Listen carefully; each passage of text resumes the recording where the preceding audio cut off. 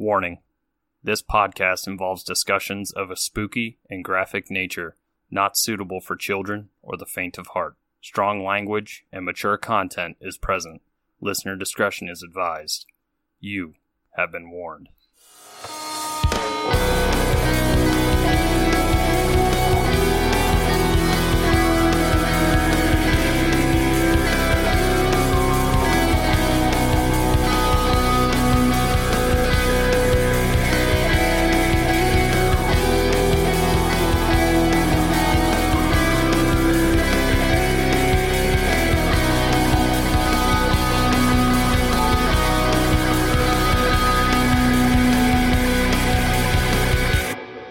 Hey Spooksters, and welcome back to another episode here on Three Spooked Girls. My name is Tara, and as always, I am joined with my beautiful pod half, Jessica. Aw, thanks, friend. And hello, Spooksters.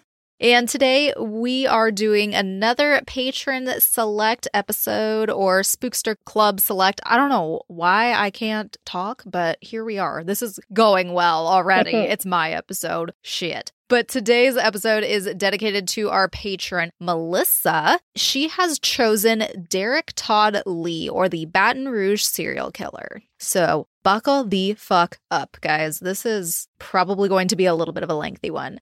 But before we get started, if you are new here, hello and welcome. And returning Spooksters, thank you for listening to us each week. Welcome back. We love you very much. If you guys are newer or would like to connect with us via social media, you can head to the show notes to our link tree that has literally everything Three Spooked Girls related for you there. Or we're on Facebook, Instagram, and Twitter. Our handle is at Three Spooked Girls. And we also have our Facebook group, which is our favorite little corner of the internet, and that is Three Spooked Girls Official. And if you'd like to support the show and possibly have an episode just like this all for you, you can head to patreon.com/threespookedgirls, or again, that link tree. As little as $1 starts bonus content for you. All tiers get 1 episode a month, 2 gets 3 episodes a month, and 5 and up get the 3 episodes plus a video episode every month, plus live streams and all kinds of other cool stuff. And our 10 and up patrons, they get to select an episode. A good number of you that are at those tiers have sent in your topics, so thank you for that. We have some really interesting stuff coming up for you guys, so we do. Cannot wait. Yes. And we're kind of flip-flopping these with stabbies, so be a little patient with us. If you are waiting on your episode to come out, it will come out, we promise. We've got a whole skidge separately for those guys. But yeah, you can head there to support the show, and we always appreciate each and every single one of you. But I think I'm just going to go ahead and dive on in, because like I said, I have a lot to cover today. So Derrick Todd Lee was born on November 5th, 1968 in St. Francisville, Louisiana. Also, asterisk, I will probably say some of this stuff wrong. Please forgive my California ass. I'm sorry. He was born to Samuel, Ruth, and Florence Lee. He was one of 13 siblings. A lot. That is a lot.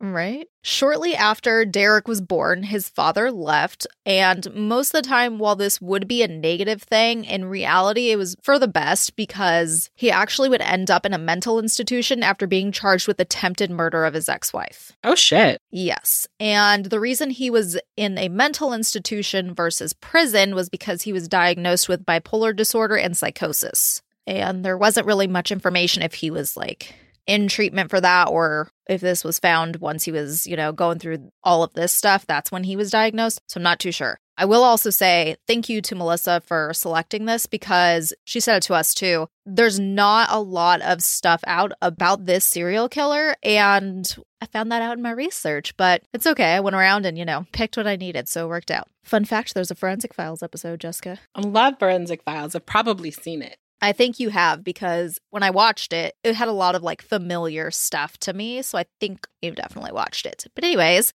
just a few years later, after their divorce and everything, Florence would actually get remarried. She would marry a man named Coleman Barrow. And it was said that Florence's luck with men completely changed when she met him, that Coleman raised the kids as his own, and they lived in a household that valued education and the Bible. So a much more traditional household, from my understanding. Growing up, Derrick did struggle academically and was bullied because he was in some special education classes, and, kids are assholes, so stuff like that. His history of red flag activity began at the age of 11. So during this time, he began and was caught peeping into girls' windows, and he also liked to torture cats and dogs. Big red flags. At 13, he would be arrested for simple burglary and voyeurism. Moving into his later teen years, he did participate in the school band for a time before he dropped out in the 11th grade. From my understanding, he struggled with education pretty much the whole time he was in school. It is noted that he was tested for his IQ, and those results ranged from 65 to 75. Then at 16, he was charged with attempted second-degree murder after pulling out a knife on another boy during a fight. And then a year later, at 17, he would be arrested again for peeping, but somehow he kept avoiding time in a juvenile detention center. And that's also a theme that'll come out through this, and it's really frustrating. So now we're going to jump ahead a couple years to 1988, so when Derrick is about 20. And he, at this time, married Jacqueline Sims, and they would have 2 children together. He had a daughter and a son. I'm not going to go super into detail about them because, being children of serial killers and other really bad people is always tough enough, so I will leave that at that. He also ended up pleading guilty for unauthorized entry to an inhabited dwelling shortly after getting together with Jacqueline. And a common theme that we see with a lot of serial killers, like ones we cover and ones we know about, they have double lives. So he was similar in that aspect. At home, he'd be considered like a family man, and he was described as a really hard worker. He worked in construction. But then on the flip side, he'd go out and basically just act like a bachelor, and he would have multiple affairs and do whatever the fuck he wanted, pretty much, along with his criminal activity. Oh, super stand-up dude. Yeah. Unlike most serial killers, though, his wife knew about all of that. She ended up just kind of accepting it and saw his jail time as a breakaway from him. And, you might be thinking maybe she'd want to dump his ass, but it just said that she was very devoted to him, so she stayed, which is always just kind of heartbreaking in those situations. Also, to keep on theme with the double life, I mentioned he had affairs, but one of the noteworthy girls that he had a thing with actually ended up being a longtime girlfriend. Oh. Yeah. And her name was Cassandra Green, and she'll come up here in a minute. So in 96, Jacqueline's father would die at work due to a plant explosion, and she would be awarded $250,000. And it really wasn't surprising for me to read that Derrick pretty much blew through all of that. It was said he mainly spent it on himself and also Cassandra, and not really like Jacqueline or the kids or anything like that. And he'd go through that in 3 years. So it was gone by 99. Oh, shit. Yeah. And the following year, so now going into 2000, shit would start to stir up again. Derrick was convicted of fleeing from an officer after he attacked Cassandra in a bar parking lot. Something to note with this is that at this point, I'm not sure exactly what happened, but basically she had a protection order on him and he ran into her in the parking lot and then assaulted her.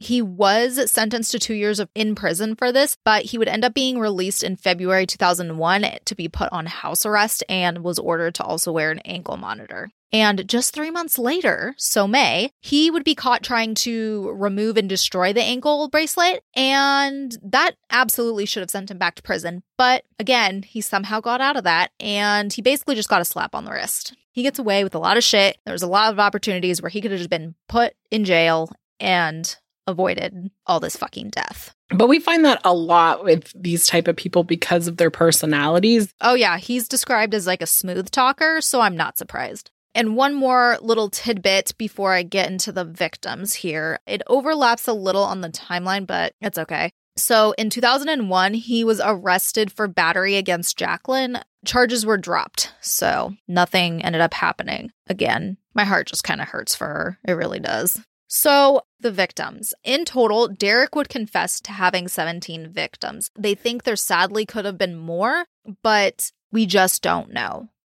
Especially because it's like we've seen this with other people. They'll confess to like extra stuff or make up stuff. Just, I don't know, because I think talking and providing information is going to buy them time. True. In a way it does, because if they like confess after the math and they like go and find a body, then they have to charge that person with that crime. Right. Either way, it just kind of makes your heart hurt for those families of those other victims, whether that happened because of Derrick or it happened because of, somebody else. Mm-hmm. So, like I already said, what's kind of frustrating with this is like there's not a ton of media on it, which I was kind of surprised because it wasn't like it's a super, super old case. Like this was in the 90s and 2000s, so not that long ago. I know technology was different, but still. So I'm going to walk us through roughly about, I believe it's 10 total is what I have that we're going to go ahead and go through. Like I said, he did confess to others, but essentially those cases lacked DNA evidence. So they had a really hard time linking some of those to him. Because like, as you'll learn, DNA is like a big thing in spoilers, how he gets caught.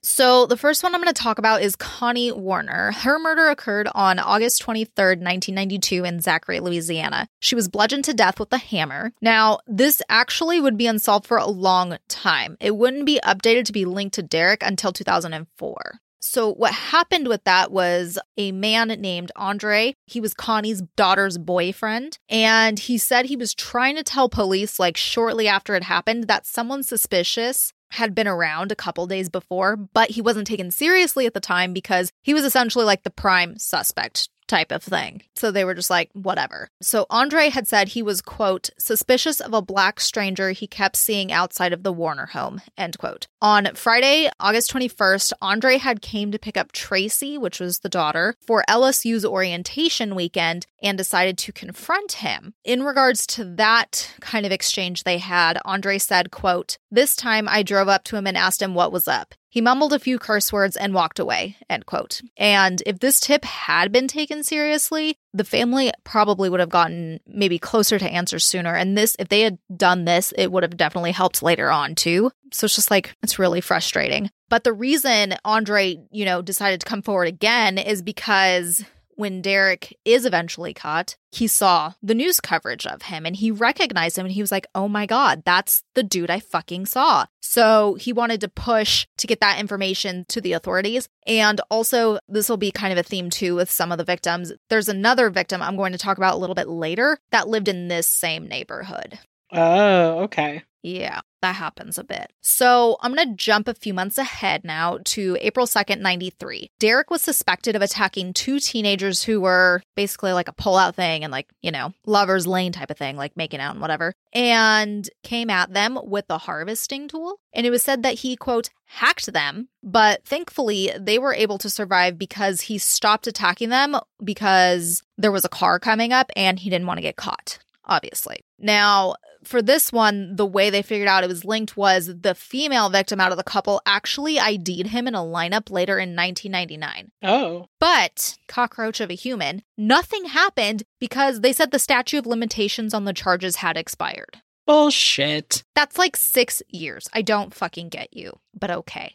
Now, like I said a minute ago, that the first victim lived in the same neighborhood as another one, right? Mm-hmm. So this person would be Randy Mebrier, and I apologize, I am probably butchering the last name. I am so sorry. She was 28 years old, and she was a home health nurse in Zachary, Louisiana, and she lived in the Oak Shadows subdivision. And her murder would occur on April 18th of 1998. And what had happened was there was a neighbor who actually saw Randy's 3-year-old son out wandering around, and then he was saying he was lost. So she knew who he was, so she took him back to Randy's house, and then she found what they say looks like a violent struggle. Police found evidence that she was killed the night prior on the 17th. There was tons and tons of blood in the home, but her body was never found.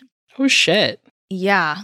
The East Feliciana Sheriff Detective Joel Odom was told some information in regards to Randy's case. A relative of his told him that Derrick had been talking about Randy to one of the relative's employees. So Detective Odom tried to take this info to Zachary PD, but of course nothing came of it. So, like, years and years later, literally 7 years later, so 2005, he's like having a lunch, with a friend who happens to be an investigator from the state attorney general's office. And so he's like telling him about all of this because it's, a case that's still fucking going on. But I won't get too ahead of myself on the rest of that story because it will come into play towards the end. So, back to our timeline here. So in 1999, Colette Walker, age 36, filed stalking charges against Derrick. there had been an incident where he had forced his way into her apartment and was like insisting on going out with her. He like kept on and kept on and kept on, and she was being like, no, like you gotta go, that kind of thing. Well, he eventually left his number there for her and was just like, you should call me, that kind of shit. And luckily, like nothing happened to her physically, like he left. But later, a friend of Colette's was asking about Derrick and that whole situation because she said she saw him lurking around Colette's apartment. And he was lurking because Colette caught him trying to look in through her windows. So she filed the charges, as she should. Good for her. Yes. We'd have a bit of a gap between the next one. So Gina Wilson is our next victim. She was 41 years old, and she was the nurse and office manager at the Home Infusion Network located on Stanford Avenue in Baton Rouge, Louisiana. Now, you're going to start seeing a pattern here. It seems like most of the victims are either in healthcare or they have relation to LSU, and also pay attention to like locations and stuff. So a lot of similarities. Prior to her death, she had told her mom and also a friend that she felt like she was being watched. So another parallel, he likes to stalk. So on September 24th, 2001, a coworker reported her missing because Gina just, hadn't shown up at work. And this was worrisome because it wasn't like her to just dip out. Like, she was responsible. She would be found in her home after being raped and strangled. She was found in her bed. Now, the lead detective from the East Baton Rouge Parish Sheriff's Office stated that there was no forced entry and that it looked like the struggle that they had appeared to begin in her hallway. In the hallway, they found large stains, which, after they processed the crime scene, they ruled it to be fecal matter, a clump of her hair, and they also found Gina's earrings separated pretty much like a good distance from one another on the floor, and then her shoes were found in a different room. What does that even mean? Like that he ripped her earrings out and threw them about? Probably. Ugh. Yeah, all of these are very brutal. It was also noted that her cell phone, her shorts, and her purse were missing. They were not there. Authorities would be able to find these items a few weeks later. They were in an alley, and they had been able to trace it thanks to connecting with her cell phone provider, which at the time was Singular Wireless. I believe that's now AT&T. They helped track the phone down. And we'll also run into another instance where Gina actually lived 3 doors down from another victim. But we'll get into that in a minute. So lots of stuff and a lot of like interweaving is what I noticed. Also to note too, with the stalking aspect, it's really not a surprise that there was a few months between each victim. We've seen that before. Now, the next murder would take place on January 14th, 2002. This victim was Geraldine DeSoto. She was 21 years old. She was an LSU student, and she was about to enter the graduate program that coming fall. Her home was located off of Highway 1, which was said to be the same route Derrick took to work. How convenient. She had a job interview this day to help pay for grad school, but she never showed. Later that day, her husband Darren walked in on literally such a gruesome scene. Like, oh God, terrible. She had been beaten and stabbed to death so badly that she was described as almost being beheaded, and her body was laying in a pool of her own blood. And also, this is going to play into, like I told you guys, I kind of had to cherry pick, like going a bunch of different places to find info. What was frustrating with Geraldine's case is some sources said she was raped and others said she did not. When I looked up the stuff as far as like sentencing and stuff goes, it was going more in the camp that she was not. Either way, it's gruesome and horrible, but I just had to disclaimer that because if not, someone will at me. I just wanted to give you guys that transparency on that aspect. Of course, the spouse is always pretty much like suspect number one. So they took a good hard look at Darren, but they actually would end up clearing him thanks to DNA that was found underneath Geraldine's fingernails. Of course, he was not a match. In fact, at this point in time,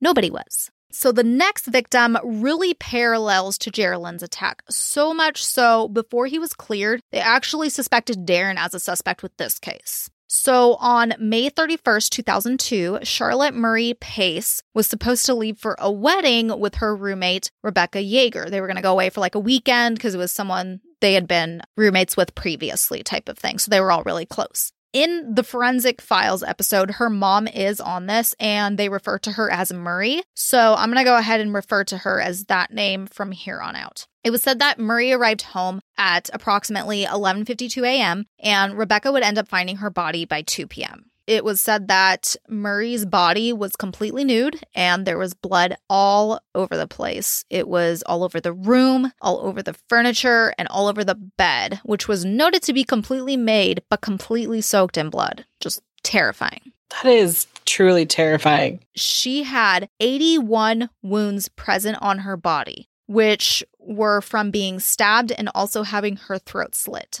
The cut on her throat was so bad, it was described as, quote, an impressive wound at the top of the neck with transection of the cartilage and esophagus accompanied with a severed left jugular vein. And it was also noted by the coroner that she had blunt trauma to her head and eyeballs. And this occurred, they were recently moved into a newer townhome. It was at 1211 Charlotte, but the place they had just moved from was the house that was 3 doors down from Gina. Oh my God. Yeah, so I have that theory that he had been watching her since then, let the move happen.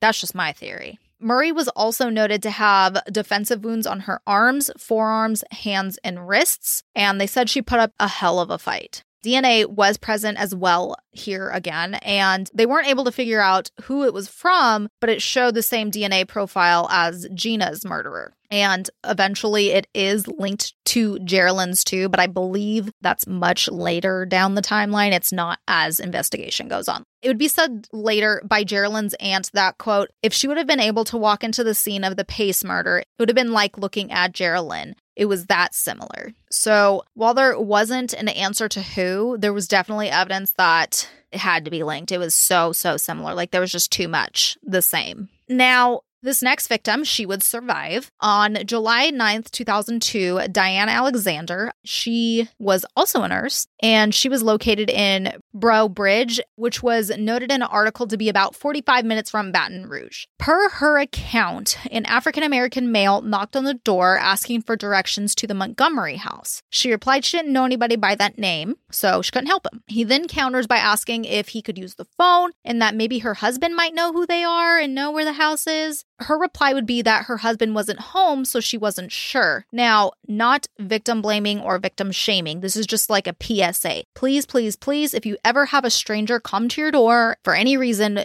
and you're home alone, do not let them know that. Do not. But after that, she said his demeanor completely changed. He forced his way in and he did attempt to rape her. He would be unsuccessful as he couldn't keep an erection. Okay, so this is why there's not consistent sexual assault, because it's not always that he can preform. Yeah. He began to bludgeon her and attempted to strangle her with her telephone cord, because for you younger listeners, phones used to have cords.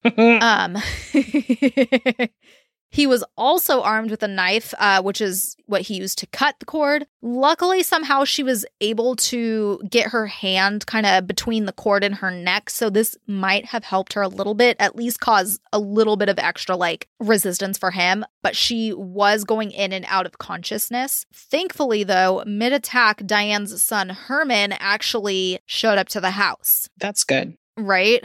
It's perfect timing if you can ever have it. Jesus. Once Derrick heard the car coming up the gravel driveway, he fled through the back door and got into his car and left.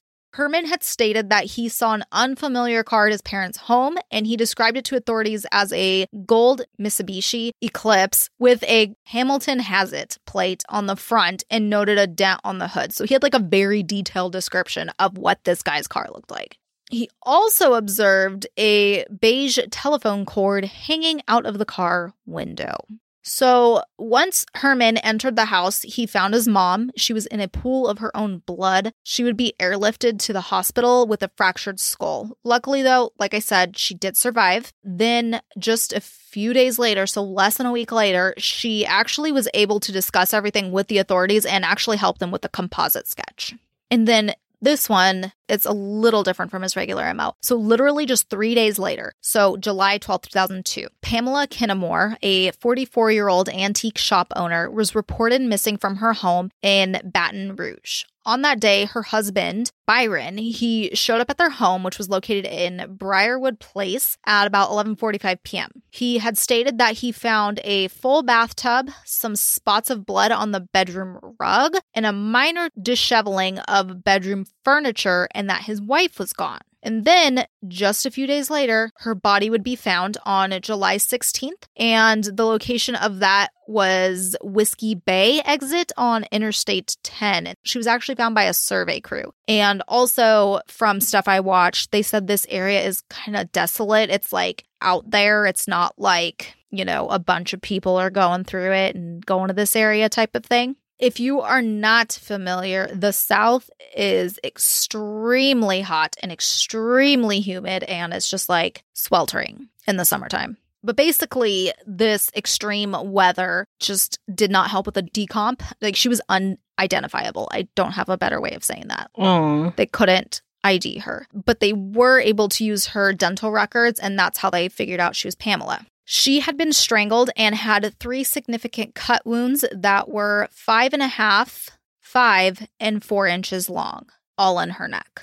And these would cut through her skin, windpipe, just below her larynx, and the opening of the airway, and the right carotid artery and both jugular veins. So a lot of damage. They also found evidence that she had been raped as well, and she also had defensive injuries on her person, on her hands, left elbow, back of her forearm and arm, and her knees. And they also were able to collect DNA from here as well during her autopsy. The profile did not produce a complete set of markers because of her body degradation, but it was enough to identify that her attacker was the same as Murray and Gina's, which obviously at this point is going to go into serial killer territory. So the authorities basically contacted a multi-agency homicide task force that came together in August of 2002 that was just to find this killer.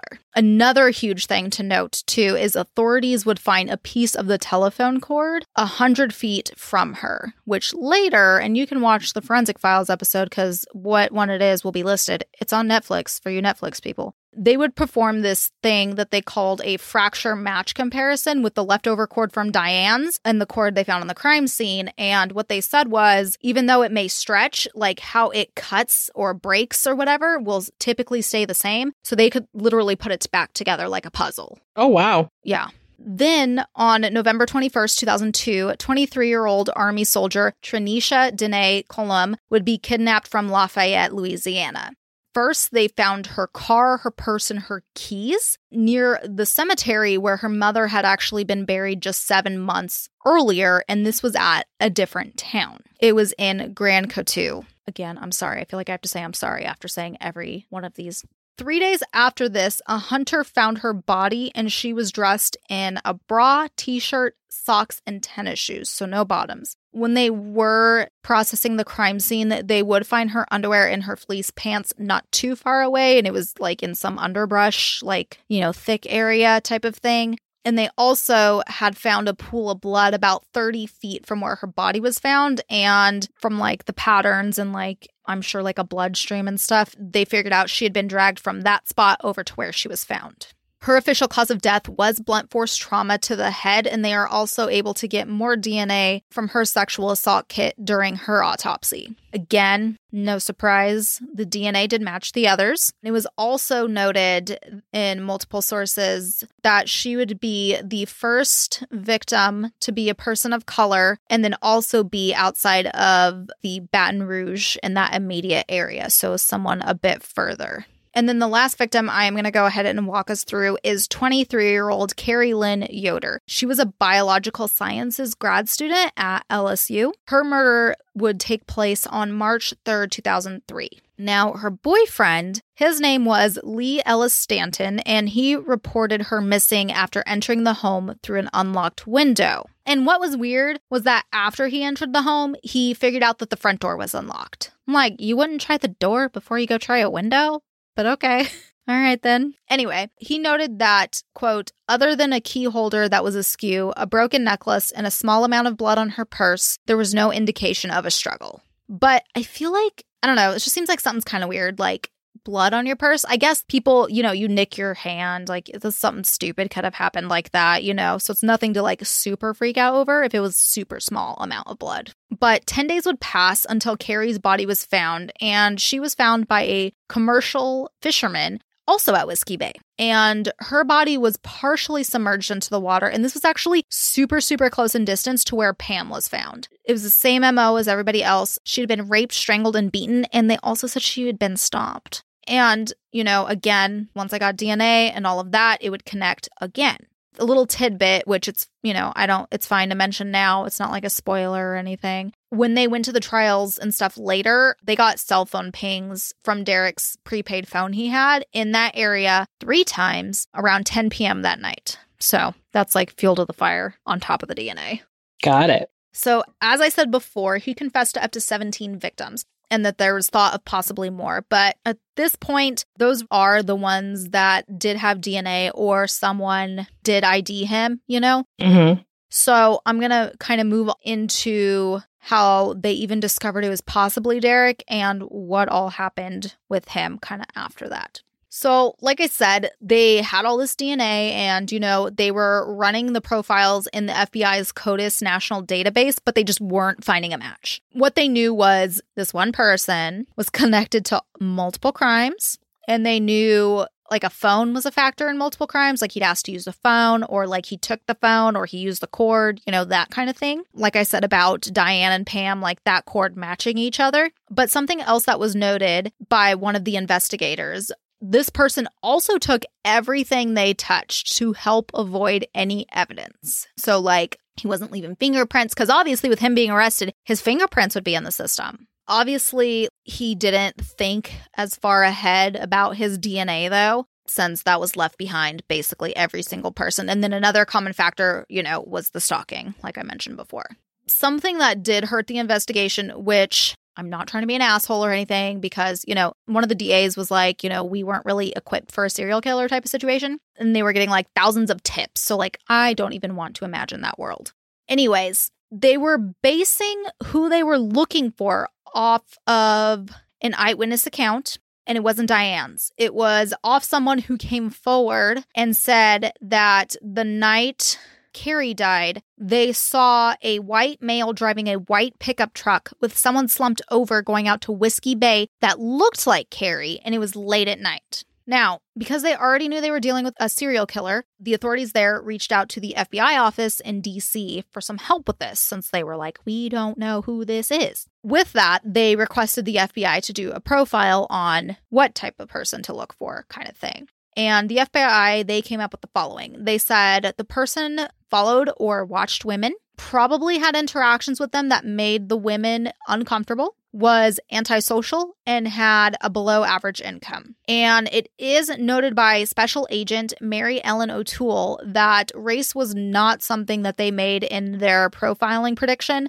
at all. That it could be anybody of any ethnic background. So just go off of these factors we're giving you, kind of thing. But because of the eyewitness account, that's what police focused on. They focused on a white male with a white truck that literally every fucking dude had. This was not like the right path to go down, because if you remember Herman's description with Diane's account, we had a totally different car. And also Derrick is a person of color. So they didn't take any of that into account at all. I don't know why, but they didn't. They would end up bringing in and took DNA samples from 1,000 men. Damn. And none of them matched, of course, because none of them were Derrick. So at this point, I'm going to bring in another person. His name is Dr. Tony Ferdakis, and he is a molecular biologist. And I learned a lot from him on Forensic Files, so here we go. He reminded them that eyewitness accounts can be, and most of the time usually are, inaccurate. Not as reliable as people like to hope, because people forget things, people may see something wrong, like if it's dark out, you can't see someone clearly,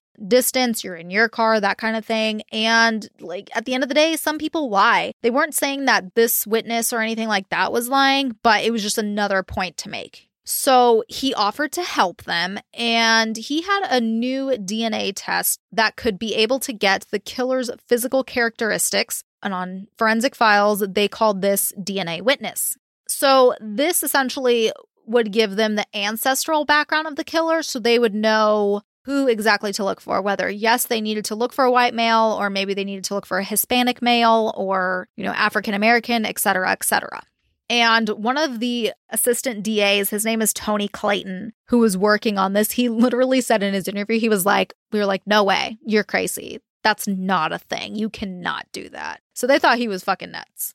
But really, what did they have to lose at this point? They had no idea who the fuck they were looking for. So before they handed over the killer's DNA, they decided to give him a trial run, and they gave him 30 different samples to go through. And it was all like people that they knew who they were, that kind of thing. It was like people they had booked and whatnot or whatever, to see how accurate this test would be. Well, the test got every single one of them right. And basically they were all like, holy motherfuck, what the fuck? Okay, you're the real deal. We're going to give you the killer's DNA stuff. So he ran the test on the killer's DNA, and it came back that it was 85% African descent and 15% Native American descent. So one of the other DA's assistants, her name was Dana Cummings. She was talking, and she was like, besides the fact that they leaned into this eyewitness accounts, like, what else she feels like kind of played into them assuming it was a white male was because majority of serial killers are white males. Yes. So they just assumed. And we all know what happens when you assume. You make an ass of you and me. So it's like, obviously, she doesn't blame them. And, she does commend them for their hard work. But she was like, this was a fatal mistake. Like, this caused things to go longer than they needed to. Possibly. Because, he had tons of criminal history. So he probably would have been brought up a lot sooner, type of thing, Well, with all this, remember way earlier when I was telling you about Detective Odom and the lunch and Randy's case and all of that stuff? So after that lunch, they decided to go and talk to the employee. And they did that the next day after their lunch. So for reference for y'all, we're now to May 2005.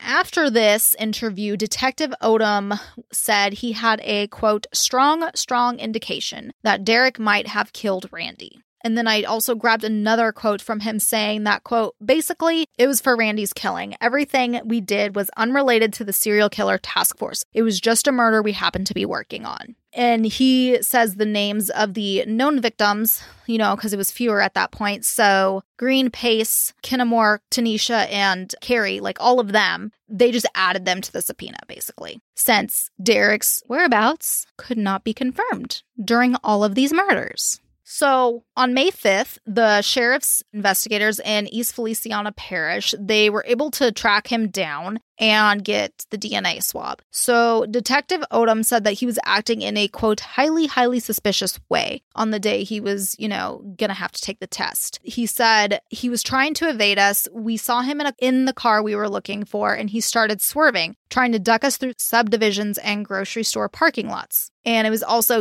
noted that he got aggressive. He was cussing at the investigators and being like, you're trying to frame me and stuff like that. But when he finally figured out what was happening and he was just getting a DNA swab, it said that he totally did a 180 and he totally calmed down, because he went from a totally belligerent jerk, and he was just being cooperative as shit. They think that he thought he was going to get arrested then, type of thing. But they said at that point in time, they didn't have any evidence yet linking him. They needed the DNA. After he figured out it was a DNA swab, they said he didn't even try to run, nothing. He just totally cooperated. And then what they also did after this, they brought Diana back in, and they had him in a lineup of people, and she ID'd him immediately as her attacker. And then, no spoilers, his DNA was a match. Towards the end of the month, I'm sorry I didn't write the specific day down, but towards the end of May, I believe it was the 25th, he would be arrested in Atlanta, and he would be extradited back to Louisiana. And they said there was no fight, no nothing like that. They did end up going to trial for the murders of Geraldine and Murray. Geraldine's took place on August of 2004. Earlier, I kind of talked about this as far as everything that happened to her. So he was found guilty of second-degree murder and given a life sentence. They said they could have gone for first-degree murder, but it would have taken longer because they were claiming she wasn't sexually assaulted. So that's why I'm not quite sure. You know what I mean? Or if it was a failed attempt type of thing, like another case was. And then Murray's trial took place in October of 2004, and here he was given the death penalty to be executed by lethal injection. and he would be placed on death row at Louisiana State Penitentiary. But that wouldn't be carried out because in January of 2016, he was actually rushed to Lane Memorial Hospital, where he would suddenly die on January 21st at the age of 47. And it would later come out that his cause of death was heart disease. And that story ends so abruptly, just like that. Oh, no, it feels so unsatisfied. Right? It's just like, what the fuck, man? So he died in a hospital instead of death penalty being carried out. But we are going to go ahead and wrap this episode up. Thank you guys so much for listening. Melissa, thank you so much for, not only just suggesting this topic to us, but to also supporting our show continuously. We really, really appreciate you and are so grateful to have you as a patron. We love you. Yes, thank you so much, Melissa, for being a patron. And it means a lot that you guys, all of our patrons, support and take the time. And it's still mind-blowing. Mm-hmm. Every time we get a new patron, our mind is blown. So thank you so much for supporting the show and supporting our little endeavor we do. Yes, yes. All right, guys. Well, we are going to go ahead and sign off. We will see you on Monday for our next regular episode. Bye. Bye.